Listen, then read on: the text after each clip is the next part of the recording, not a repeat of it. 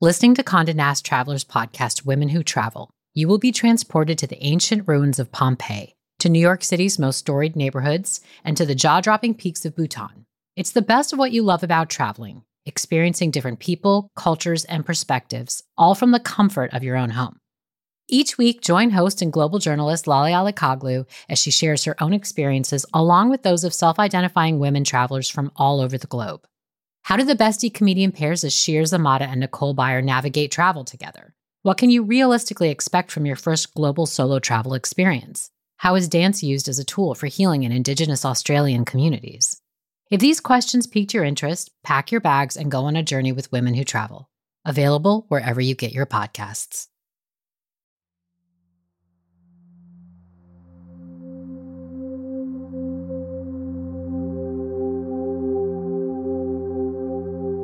The air horn blasts.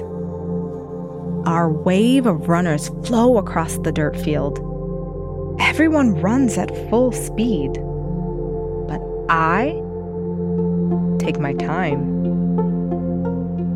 I focus on stamina and sustainability. I surprise myself with how strong I am. Through it, my dad is right here with me.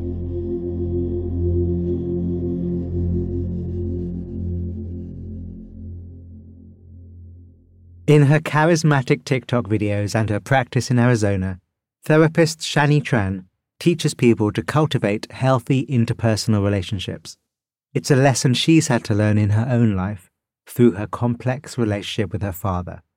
In this week's story, Shani tells us about a time when her trust in her father was tested to the limit whilst running a challenging obstacle course in Minnesota, and how she's learned to take responsibility for her own happiness. In this series, we combine immersive first-person stories, breathtaking music, and mindfulness prompts so that we may see our lives reflected back to us in other people's stories, and that can lead to improvements in our own inner lives. From Wait What? This is Meditative Story. I'm Rohan, and I'll be your guide.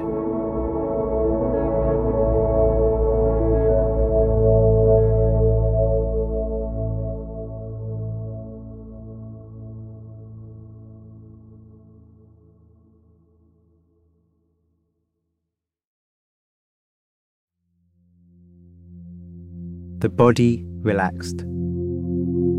The body breathing. Your senses open. Your mind open.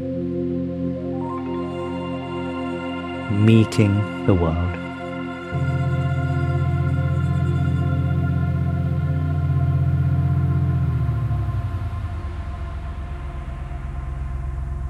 I feel the soft, muddy ground underneath my feet as I lean to the left and stretch my back.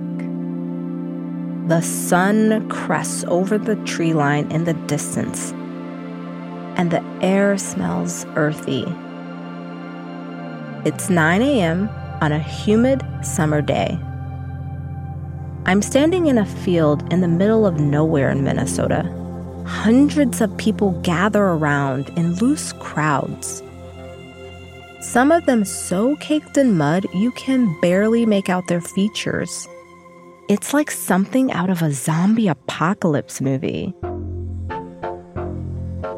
Except for the giant obstacle course taking up most of the field. It's called a Tough Mudder, a 10K race, but really a series of obstacles that test your strength, endurance, and ability to work together. I've been training for months in the gym. As I line up with my wave of fellow runners, I feel like this is something I can do. I feel confident. The announcer with a megaphone starts pumping up the crowd. I smile and shout until he mentions something about bloodshed. I'm sorry, what? Come again? Bloodshed? Isn't this an obstacle course? Now my heart's racing. Everyone around me is cheering. Do they know what they're getting themselves into? I turn to look at my dad. He's standing right next to me, wearing his red workout shorts and cheering along with everybody else. He's 5'10", wiry, fit. He's ready. My confidence returns. I get amped too. I remember, I'm not doing this on my own. We're doing this together. Months earlier, I'm texting my friends about running this race with me. I know from the Tough Mudder website that it's all about teamwork. There are literally obstacles you can't do without another person to help you. My friends all think I'm crazy for even suggesting it. Yeah, no. Not interested. So I call my dad. Right away, he says, "Absolutely, let's do it, Shani girl." That's what he always calls me, Shani girl. I sign us both up right there and we end the call. My relationship with my father is in what I would call a rebuilding phase. We talk on the phone pretty regularly, but we're not what I call close. I'm an only child on my dad's side. My parents were never married. When my mom was pregnant, my dad left for college. My mom joined the military so she could support me, and she did. I can't remember many moments from my childhood when my dad was present. Now that I'm an adult with my own family, my own kids, I'm hoping more than anything that I can depend on him to show up. The air horn blasts. Our wave of runners flow across the dirt field. Everyone runs at full speed. But I take my time. I focus on stamina and sustainability. During the first set of obstacles, I carry a wooden log and trample through deep, wet, sloppy mud. I surprise myself with how strong I am. Through it, my dad is right here with me. That surprises me too. I know he's faster than me. He could easily run up ahead, but he's staying right here.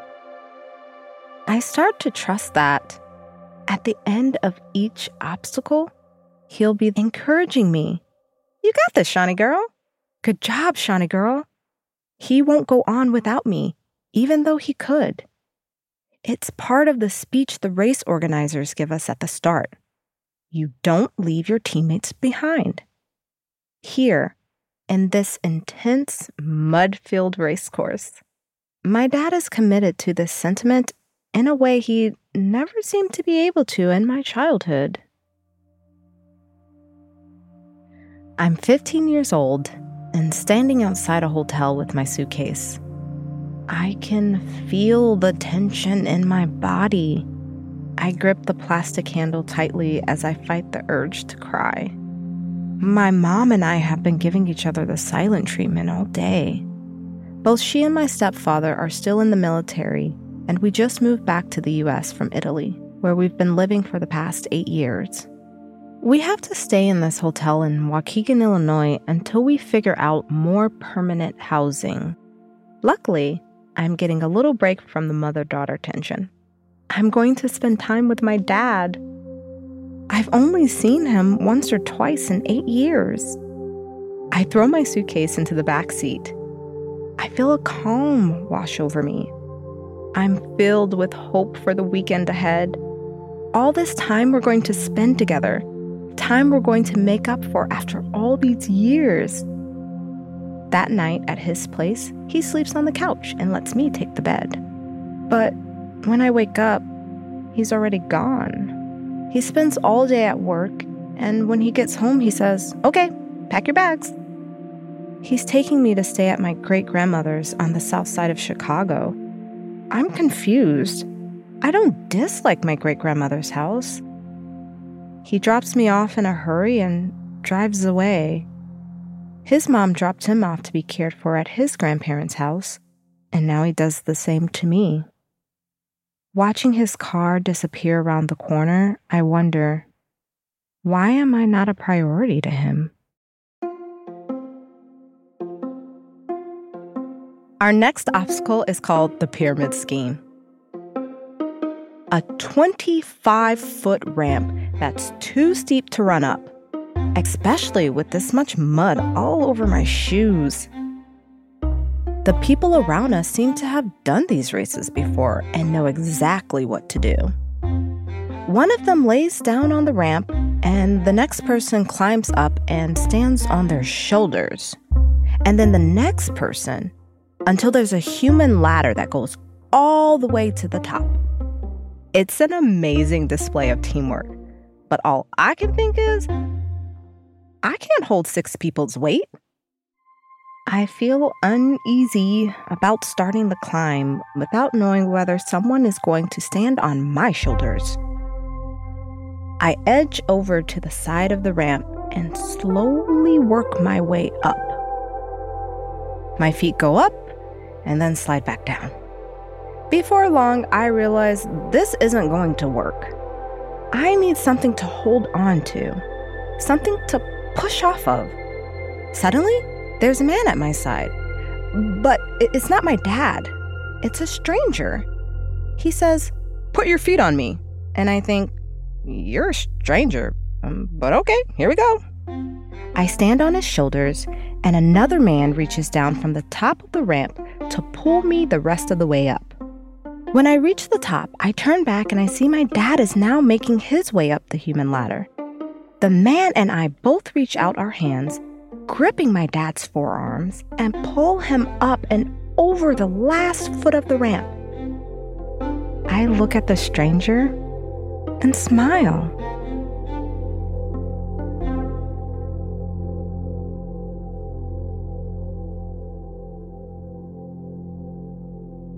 Has there been a time when you've received a helping hand from someone unexpected? Take a moment to bring them to mind. And if you can, remember the feeling that their help brought about in you.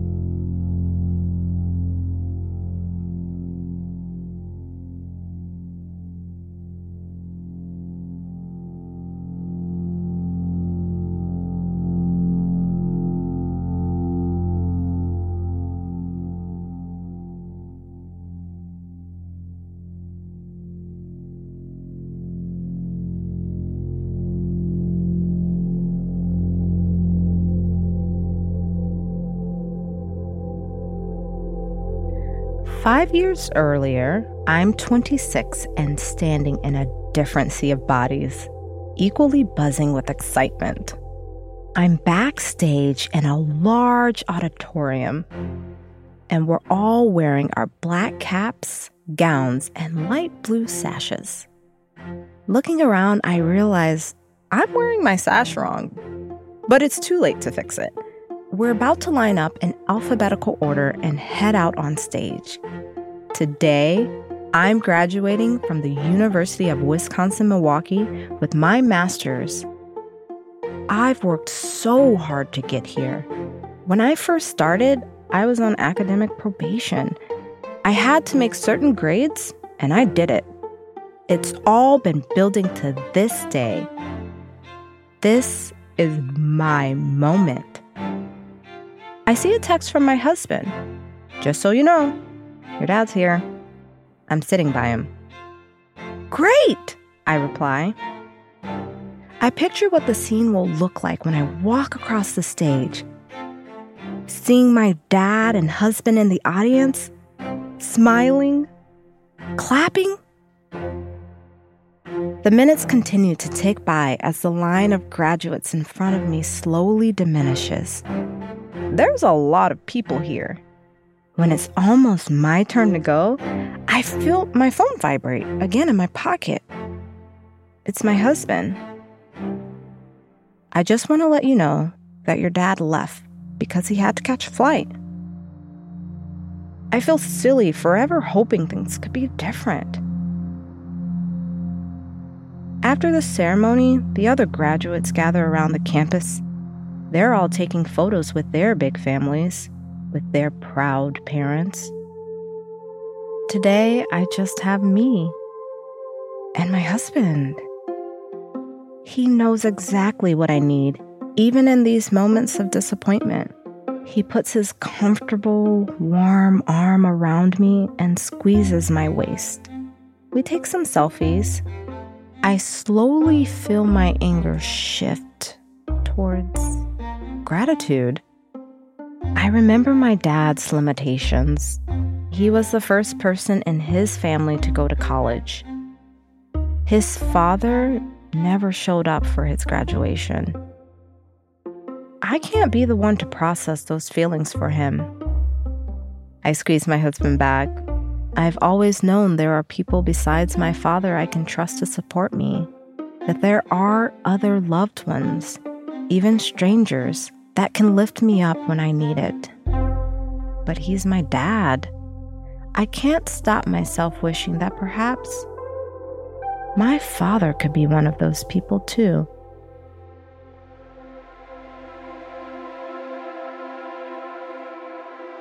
On the race course, we round the bend and turn back to where we started this morning. The final obstacle looms over us, the Mudderhorn. At first glance, it's like a larger version of a childhood playground. A massive netted pyramid with people scrambling up and down each side like ants. I have mud in my hair, in my shoes. At some point, I lost my shirt and I'm just wearing my sports bra. There have been some obstacles I was too scared to do and some my dad wasn't able to do. But we stuck together this entire time. We're always checking in on each other. We come through for each other. At this moment, I'm glad I chose him to do this race with me. The last few obstacles are hard for my dad, and he's having trouble gripping the ropes of the Mudderhorn with his hands. We check in and decide together he's going to skip this one. I continue up the obstacle, and for the first half of the climb, I feel okay. This is cool. It's only when I get to the top that I become scared. My shoes are muddy and all it takes is one slip. My mind is flooded with anxiety. I become very aware of my footing, my hands. I make the mistake of looking down at the sea of people far below me. Everything blurs as my fear and exhaustion take hold. Then I see my dad, standing out from the crowd in his red shorts. He's looking up at me and shouting something, his hands cupped around his mouth. I can't hear him from up here, but just knowing he's here, fully present with me, makes me feel safe. I remember that fear and excitement are so closely related. The difference is how you breathe. I feel the air fill my lungs, and I try to slow it down. This is something you can do. And I began my careful descent. When I reach the bottom, all the events of the day come crashing down on me. I did this. My dad is right here. We did this. I'm not thinking about the past. I'm not thinking about the future. All the sadness and frustration I feel in my relationship with my father fades away. For the 3.5 hours we've been running this race, I've gotten to experience what I've been wanting my entire life. I have a father that shows up for me, who supports me both physically and emotionally. If this is a rebuilding phase, we're off to a great start.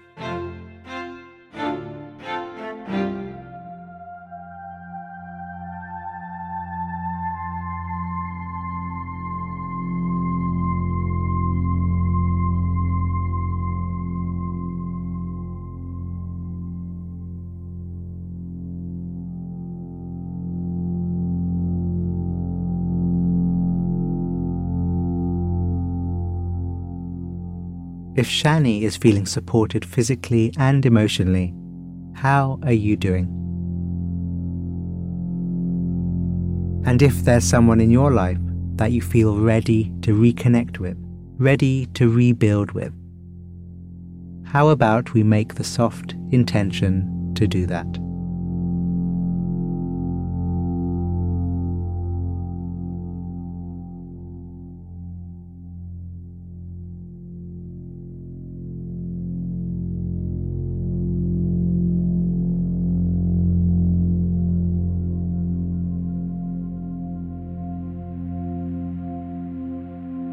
Two years later, I'm crying in a hotel room in Las Vegas.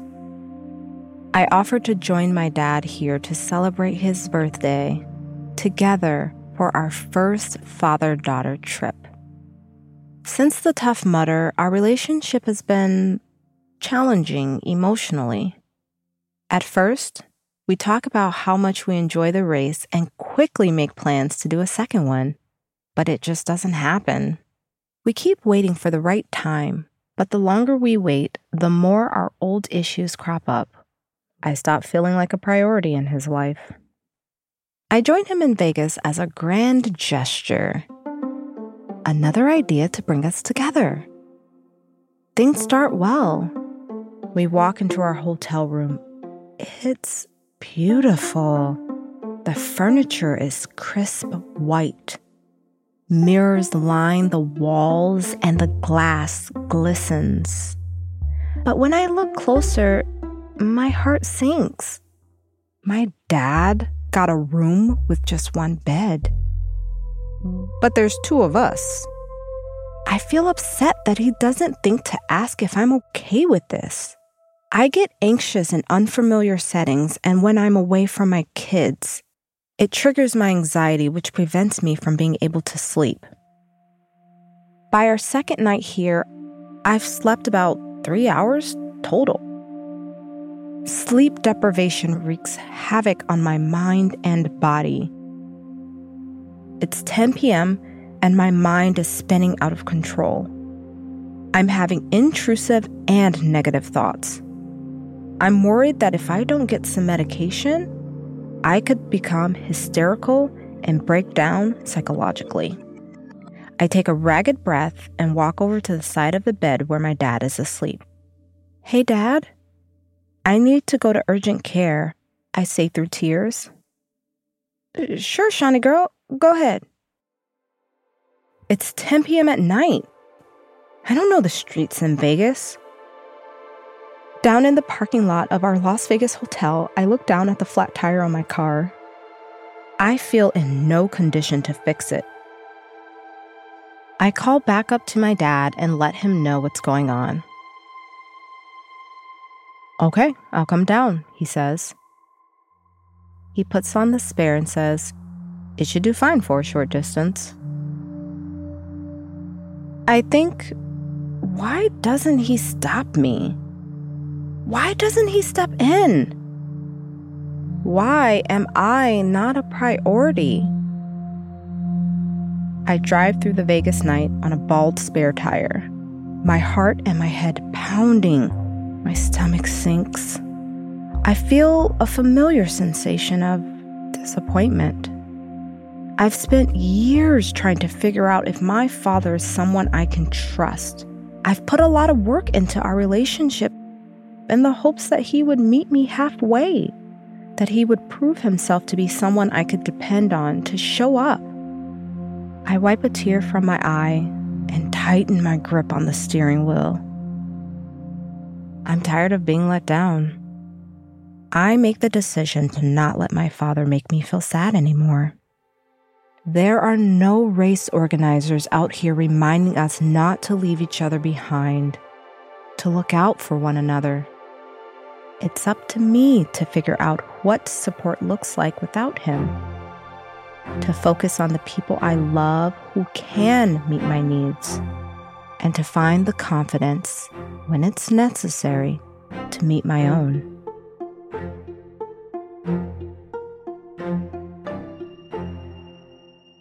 I'm taking a break from speaking to my father. My decision to do this hurts.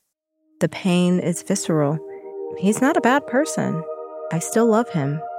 It's just that having to constantly forgive him for the ruptures in our relationship has become too much. It feels like the muddy ramp where I take 2 steps up and then fall 2 steps back. It costs me more to stay than it does to leave. The race we ran together is still the highlight of our relationship. I look back on it fondly. I have kids of my own, relationships to nurture, other emotional hills to climb. When someone isn't meeting our needs for safety and connection, we have to figure out, what does support look like for me? Where is my emotional energy most useful? It's our responsibility to choose whether we want to continue to be a part of that relationship. That's not to say the decision is easy. Sometimes it takes years to figure out that we need to walk away. But ultimately, we're all running our own race. We have to decide when to keep going, when to take breaks, and who we want to bring with us. Who we can trust to have on our team. I'm finding that out for myself every day. One big obstacle at a time.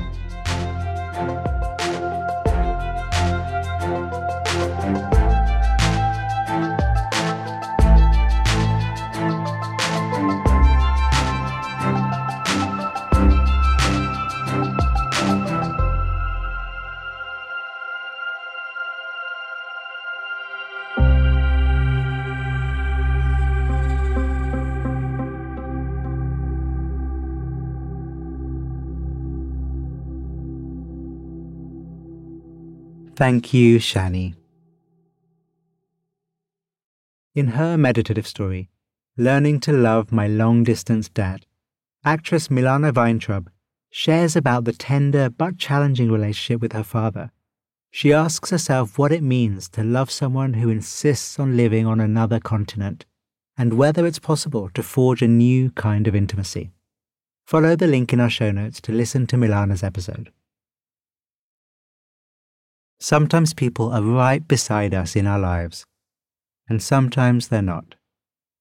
Sometimes we think about them, and sometimes they're not in consciousness at all. It can be like this.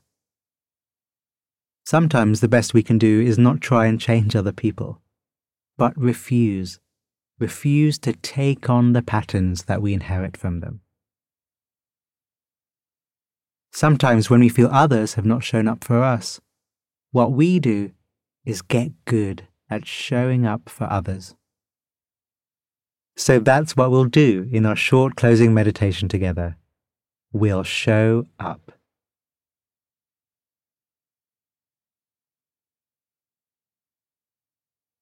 Doing a meditation where we pay attention to the breath is pretty much as old as the tradition itself. But today when we do it, we'll frame it as showing up for the breath. It's not a normal boring breath meditation. It's showing up training.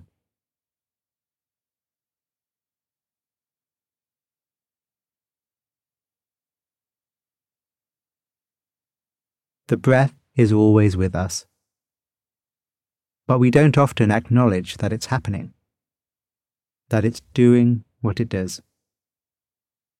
But we will today. Today, we're going to show up.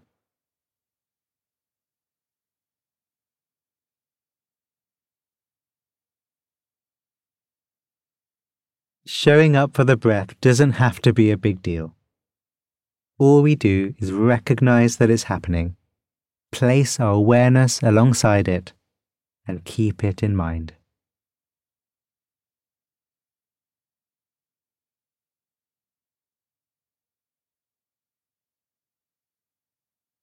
When it's an in-breath, we're there.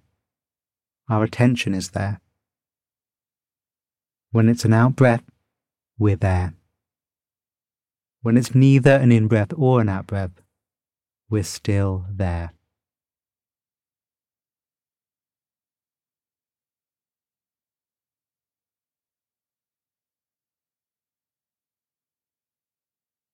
If we have a pattern in our lives, inherited or not, which means that we can be absent for things or for people, one way to get better at showing up is to just get better at showing up. Better at feeling what it's like to be with something, however it is. So let's keep doing that. Showing up for the breath. Right by its side. You got this.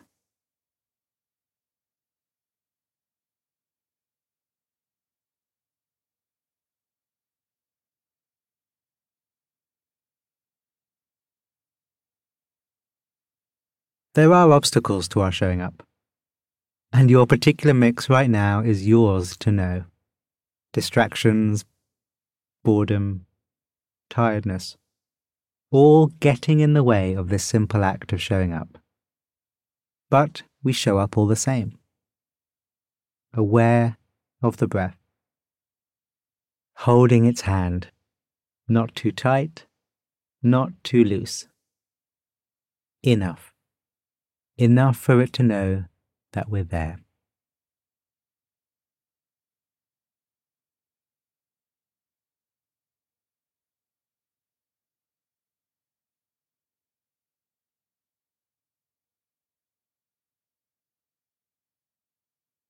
Acknowledging that the breath exists and showing up for it, held in the hand of your awareness as it does its thing.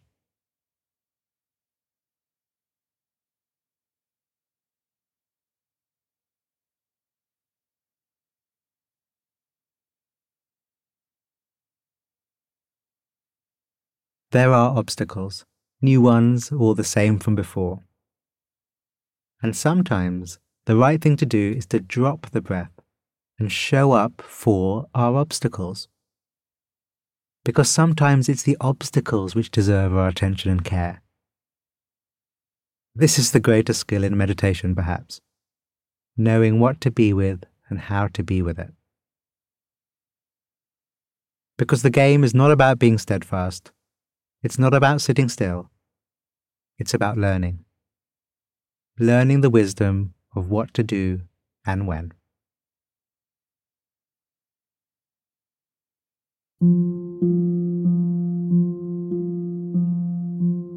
Thank you, Shani, for your story and your important work. And thank you for your work too. Good job.